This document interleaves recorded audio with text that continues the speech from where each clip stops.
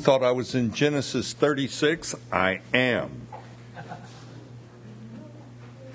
But Genesis 36, it simply chronicles Esau and his descendants. And this will be the quickest chapter I've ever covered, probably. I'm only going to mention, if you want to read this chapter, you read it on your own time. It's this begat and that begat and so forth and so on. But in verse 2, to show you that the South, and in particular Alabama, is of God's heart, you have a mention of Aholibama. That's one of Esau's wives. Now, you might say Aholibama, but it's Aholibama. And we see that Esau took a southern wife, so that was good. But read chapter 36 if Esau and his descendants, if they interest you. But the chapter, in essence, it talks about how God has blessed Esau. Esau now moves out of Canaan. He takes his flocks, he takes his herds and his family, and they move across the Jordan River, and that's where they're going to settle down. But don't miss that Esau is greatly blessed of God. His herds, his flocks, they number so tremendous that he can't even share the land of Canaan with his brother Jacob, so he moves to the Jordan area. And God has blessed Esau with great riches, tremendous wealth, and this is all that Esau ever wanted from God, was the material blessings. And Esau, he is blessed with that. Sometimes, as Christians, we can, if we're not careful, become envious of the wealth and ease of life of non-believers. You know non-believers and everything just so real good for them? But in this passage, in chapter 36 there, we cannot help but notice God allowing, even blessing, those that do not know Him. We see this, and it appears that this non-believer, in particular Esau, has a life of ease. He has a life of blessing. And yet Jacob seems to go through all the troubles. And that's kind of the way I think we look upon it sometimes. We look at all the things that we go through, the financial times of testings, and all the while God is desiring us to get to know Him in a more trusting way, where we must exhibit our faith. We never get away from showing our faith, because God wants us to show faith, because without faith, it's impossible to please Him. So He takes us into circumstances where we must exhibit faith. As Christians, we are simply a work in progress. And when God deals with our finances, and He has in mine, and I'm sure He has in yours, I think it's one of the kindest ways that God can deal with you. I would much rather have God take me through money problems than health problems. You ever think about that? Or relationship problems, maybe with your children or loved ones or something like that. And to appreciate God's goodness, all I have to do is come down with the flu. I can get the flu, and all of a sudden I would give anything I own just to feel good again. You know what I'm saying?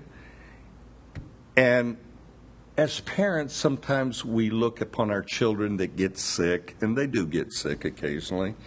And have you ever held your sick child and said, God, if possible, put this sickness on me, but touch my child and heal my child? And it's a difficult thing to see a child suffer in sickness. Therefore, when we see God bless unbelievers, with health and wealth and ease of life, understand that God, through his loving kindness, is giving that unbeliever temporary happiness and prosperity. But as a Christian, God is working with us concerning eternal life. And to prepare us for eternal life, guess what? He's got to knock off some of the rough edges, especially in you folks. But Esau is very prosperous, but so is Jacob. Jacob is a wealthy man also. So I want us to turn over to Luke 16, and that's where we'll be taking our text from this morning. And we're going to read about a rich man who prospered greatly. And we're also going to read about a beggar that sat at his gate. So Luke 16, and understand this is not a parable. A parable is a story, some that illustrates a point. You lay it alongside of a truth, and thus it has its name, a parable. But in this teaching, in Jesus' teaching on stewardship, he names names. No other parable do you have Jesus naming names. We have the rich man and we have Lazarus. So notice this as we read through the passage. Luke 16, and we'll pick up in verse 19 and go through 31. There was a certain rich man who was clothed in purple and fine linen and fared sumptuously every day. But there was a certain beggar named Lazarus, full of sores, who was laid at his gate, desiring to be fed with the crumbs which fell from the rich man's table. Moreover, the dogs came and licked his sores. So it was that the beggar died and was carried by angels to Abraham's bosom. The rich man also died and was buried. And being in torments in Hades, he lifted up his eyes and saw Abraham afar off and Lazarus in his bosom. Then he cried out and said, Father Abraham, have mercy on me, and send Lazarus that he may dip the tip of his finger in water and cool my tongue, for I am tormented in this flame. But Abraham said, Son, remember that in your lifetime you received your good things, and likewise Lazarus evil things. But now he is comforted, and you are tormented. And besides all this, between us and you there is a great gulf fixed, so that those who want to pass from here to you cannot, nor can those from there pass to us. Then he said, I beg you therefore, Father, that you would send him to my father's house. For I have 5 brothers, that they may testify to them, unless they come to this place of torment. And Abraham said to him, They have Moses and the prophets, let them hear them. And he said, No, Father Abraham, but if one goes to them from the dead, they will repent.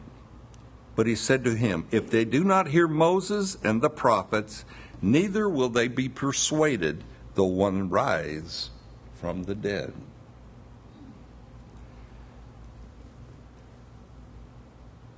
One of the most tragic stories in all of the Bible. First thing we read, though, is the rich man, he fared sumptuously. Now, that's a word we don't use very often, but it describes his lifestyle. Every day was holiday for the rich man. He lived a glorious life. He feasted on gourmet food. He strolled around in his palace in tailored clothes. He did not have a media room. We think we're big stuff if we have a media room now. But it was common practice in those days. If you were wealthy, you brought entertainment into your home. He, no doubt, brought the entertainment right into his house. And the rich man, he lived a life of ease and pleasure. And he probably lived that life for a lot of years. And each day that he would leave his mansion, his little palace, he would pass by Lazarus the beggar that was laid at his gate. Now, we have to take note of this. The rich man is not condemned for his riches. That didn't make him a good guy or a bad guy. He is condemned for passing by Lazarus, a man who's in a lot of need, and doing nothing to ease Lazarus's suffering. Like it or not, with wealth comes responsibility, and we have to understand that. This is a teaching by Jesus on stewardship. Now, most of us in America, we have been blessed by God to the point of excess. All of us have more things than we need. Now we have a responsibility before God then to be a faithful steward of that excess or anything beyond what is needed. It's also interesting to note that Lazarus is not automatically saved because he's poor. Being poor does not save you. Being poor does not give you a right standing with God. But poverty and illness, sometimes we look upon as, good things because they drive us to God. But being poor does not equal righteousness or salvation. You can be dead broke and go to hell. But we're told about the Lazarus, how the dogs would come and lick his sores. Now, dogs in Scripture are unclean animals, and they would come and they would lick Lazarus's sores, meaning he was in a lot of misery, a lot of diseases, and so forth. Dogs in America, in the civilized world, you might say, are looked upon a whole lot differently than dogs are looked upon in third world nations. You go into some of the poor countries and people put up any kind of makeshift fence they can to keep out the wild packs of dogs. You don't want dogs around you in poor nations. But today in America, we see pet food commercials where dog owners are having a good old time with Rover, and Rover is licking their face and even licking them in the mouth and all this. And all I can say to you, I have a dog, but he better not be licking me in the face. Back to the rich man and Lazarus. I just offended anybody that's got a pet. So, both of these men die, rich man and Lazarus. But rich or poor, death comes to each and every one of us. Both of these men die.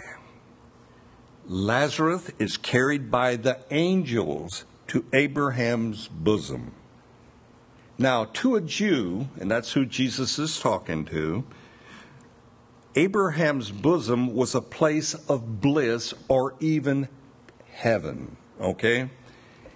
It says angels, that's plural, more than one. God's messengers are given the responsibility of escorting Lazarus to heaven. The dead man is buried.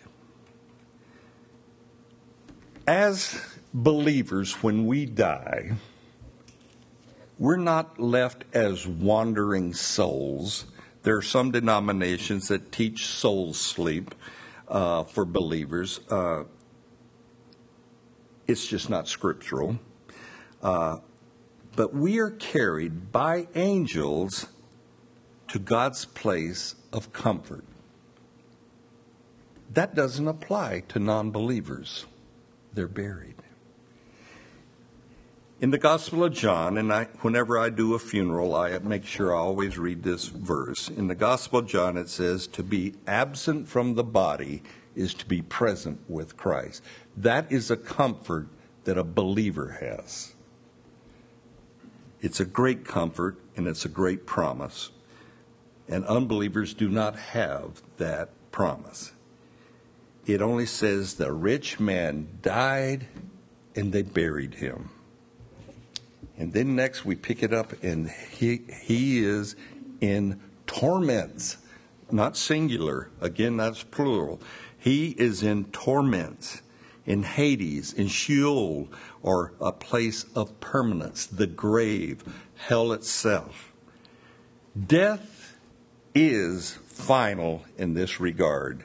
When our body dies, the opportunity for a changed heart, an opportunity to turn away or turn from something has passed. There's no going back. There's no second chances. There's no second chance of repentance after death. Sorry, purgatory is also a myth, if you want to say so. There's no coming back from the grave.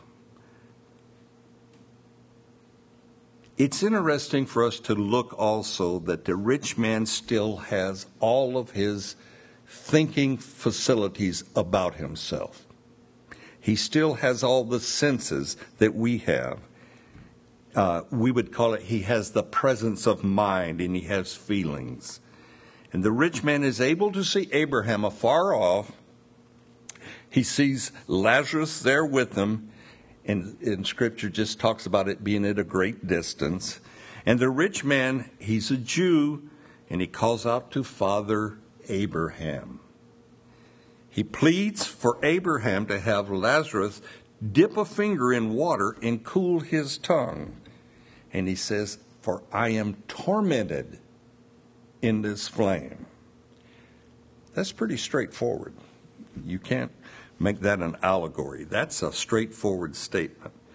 This rich man, he doesn't have a body anymore of flesh and bone and so forth that we know of, but regardless, he is still tormented in flame.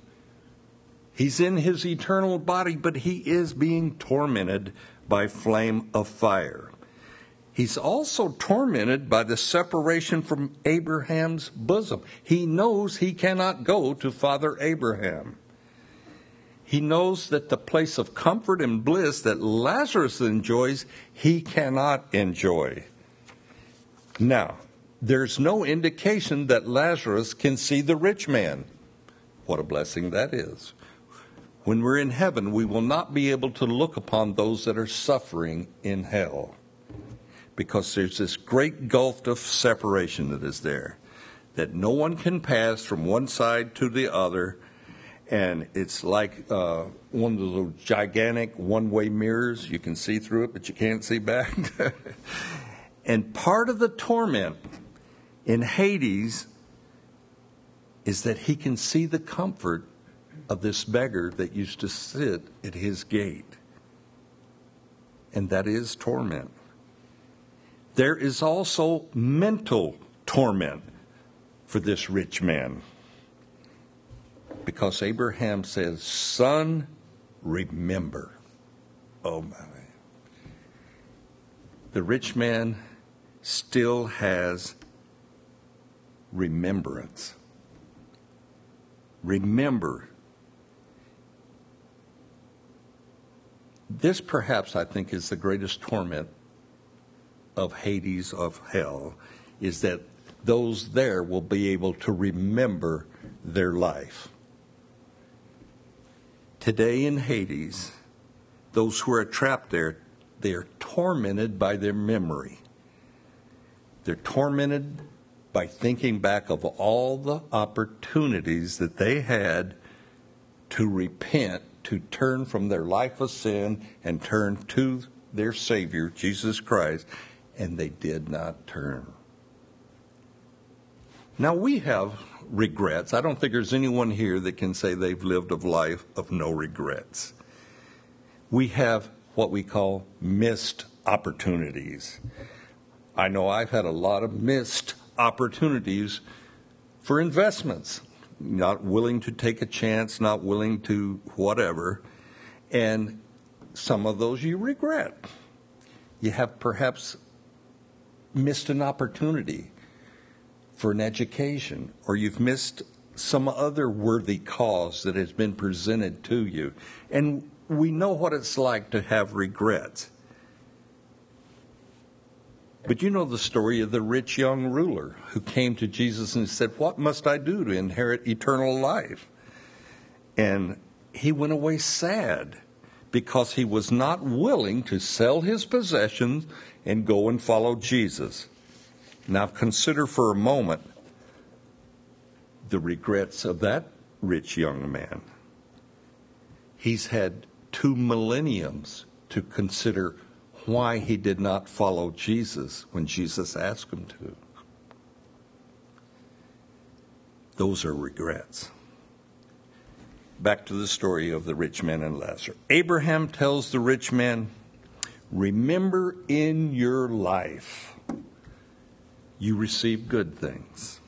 Likewise, Lazarus received evil things. But now," and that's what eternity is, it's the ever-present now, "Lazarus is comforted and you are tormented." And then it dawns on the rich man. He comes to the realization that he cannot escape where he is. There's no getting out of there. And so he makes a request of Abraham. And it's almost a noble request. And he says, "I beg you, Father Abraham, that you would send Lazarus to my father's house, to my relatives. Send him to my 5 brothers and testify to them, lest they also come to this place of torment." This rich man, we know that he's unloving just by the way he treated Lazarus. He's rich, he's callous, but now he shows great compassion for his brothers that are still alive. It also tells us that this is not just another parable, but this is a true story because he says, "Your 5 brothers." He's talking about his family. And once the rich man understands the permanence of his situation, he pleads for the life of his brothers. The reality of hell and the rich man being in torments has forced him to consider others. As Christians, as believers, the reality of hell, when you really think on it, causes you and I to be a witness, to be a testimony to our neighbors. It causes us to talk to people about unpleasant things, about dying and going to hell. And the finality, the permanence of hell has hit the rich man hard. And this story is very tragic. It's disturbing. Have you ever stopped and thought about hell? It'll disturb you. It's almost like I wish it wasn't in Scripture, but it is. The truth of hell is real.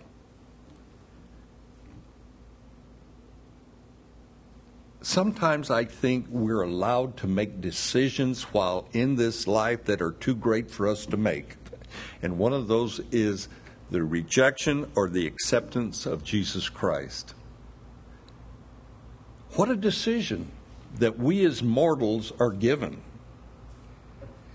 But Abraham, he answers the rich man and he says, "Lazarus cannot come to you, and he will not return back to earth. But your brothers and all the rest of humanity, they have Moses representing the law, and they have the prophets, they have men who speak forth for God." And he says, "Let your brothers and let all of humanity hear them." The rich man says, "No, Father Abraham, for I did not listen and neither will my brothers. But if one goes to them from the dead, they will repent. The rich man realizes that he needed to repent while he was still alive. But he didn't. He also realizes that his brothers and anyone else, they need to repent while the opportunity is there to repent. And that's something we need to realize. We need to be, if nothing else, warning those around us that hell is real. You may not believe in it, but that doesn't change the reality of it. And it's eternal, and it's permanent. Now, we live in a world that shuns the truth of heaven and hell. Some of the things we hear spoken of heaven, I do funerals occasionally, and I go, what are you thinking? When I get up there, old Joe and I, we're going to have a cup of coffee, he and I. Oh, okay. But, these images that people have of heaven and hell are just that. They're concocted images of man. And sometimes we even hear people joke about going to hell. Well, it's just going to be a big party there, a giant kegger. I think I'd rather go to hell than heaven anyway. Yeah. There is absolutely nothing flattering or glamorous about hell. It is a place of torments. The rich man's argument seems logical, though. He wants Abraham to send his Lazarus back, and he thinks that if someone goes back from the dead, surely his brothers, and surely mankind for that matter, they will repent and listen to this person. But Abraham gives a stunning rebuttal of that, and of that thinking, and of that logic. And it says, if they do not hear Moses and the prophets, neither will they be persuaded, though one rise from the dead. Now, of course, you and I know that Jesus came and he suffered the cross. He died, was buried, lay in the grave 3 days, rose again, and yet only a few there are who accept the work of Jesus and that he is God. So what does mankind do with this truth?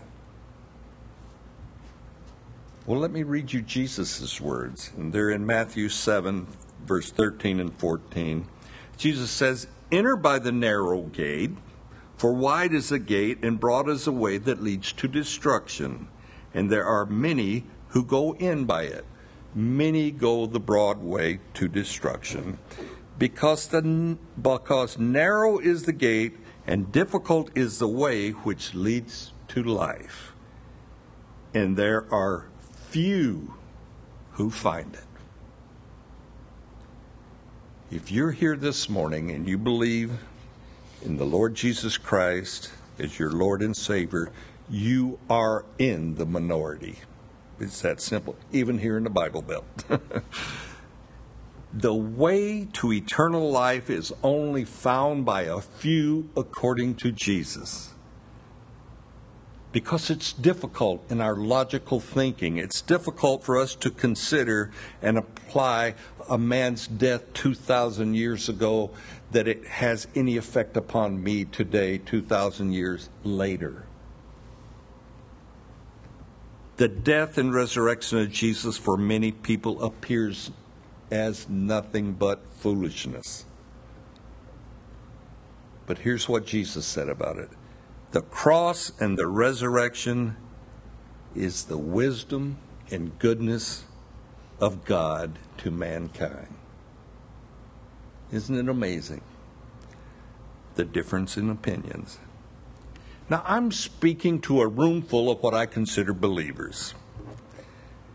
I think most of you have accepted the work of Jesus on the cross, and I think most of you have eternal life, and I'm glad of that. But if there's anyone here who has not repented of their sins and turned to Christ, the only one that can give you eternal life, let me urge you to make that decision before you find yourself in a place or in a position where that opportunity has passed you by. And I'm not trying to be over dramatic, but I never want anyone that comes to our fellowship, Calvary Chapel here of Madison, and go away without eternal life. I want all to know Jesus as Savior. So with everything in me, I urge you, consider repentance, consider turning to Christ while there is still the opportunity to do so. Because it is appointed unto man to once die. Death comes to each and every one of us. And we'll have men and women back in the prayer area who would be delighted to pray with you about your eternity or any other need that you may have in your life. Take advantage of that. Turn to Jesus while the opportunity is there to turn to Him. Amen. Amen. Let me get you to stand. We'll close in prayer.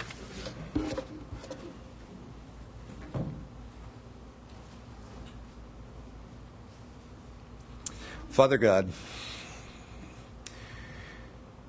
I thank you, first of all, for eternal life. I thank you for eternal life for these, your people. Lord, you've took the sting out of death. We look upon you as our substitution. Thank you for going to the cross, Jesus. Thank you for making salvation available to us. And thank you, Lord, for putting a heart within us that believes in you. And we'll praise you throughout eternity for this, Lord. But Lord, for anyone else, I pray that you would work on their heart, work on their conscience by your Spirit, Lord, drawing them to yourself. Do a great work here in the hearts and lives of men and women, Lord. Cause them to see the truth of you. And we thank you for the truth of yourself, Jesus. And we pray in your name. Amen.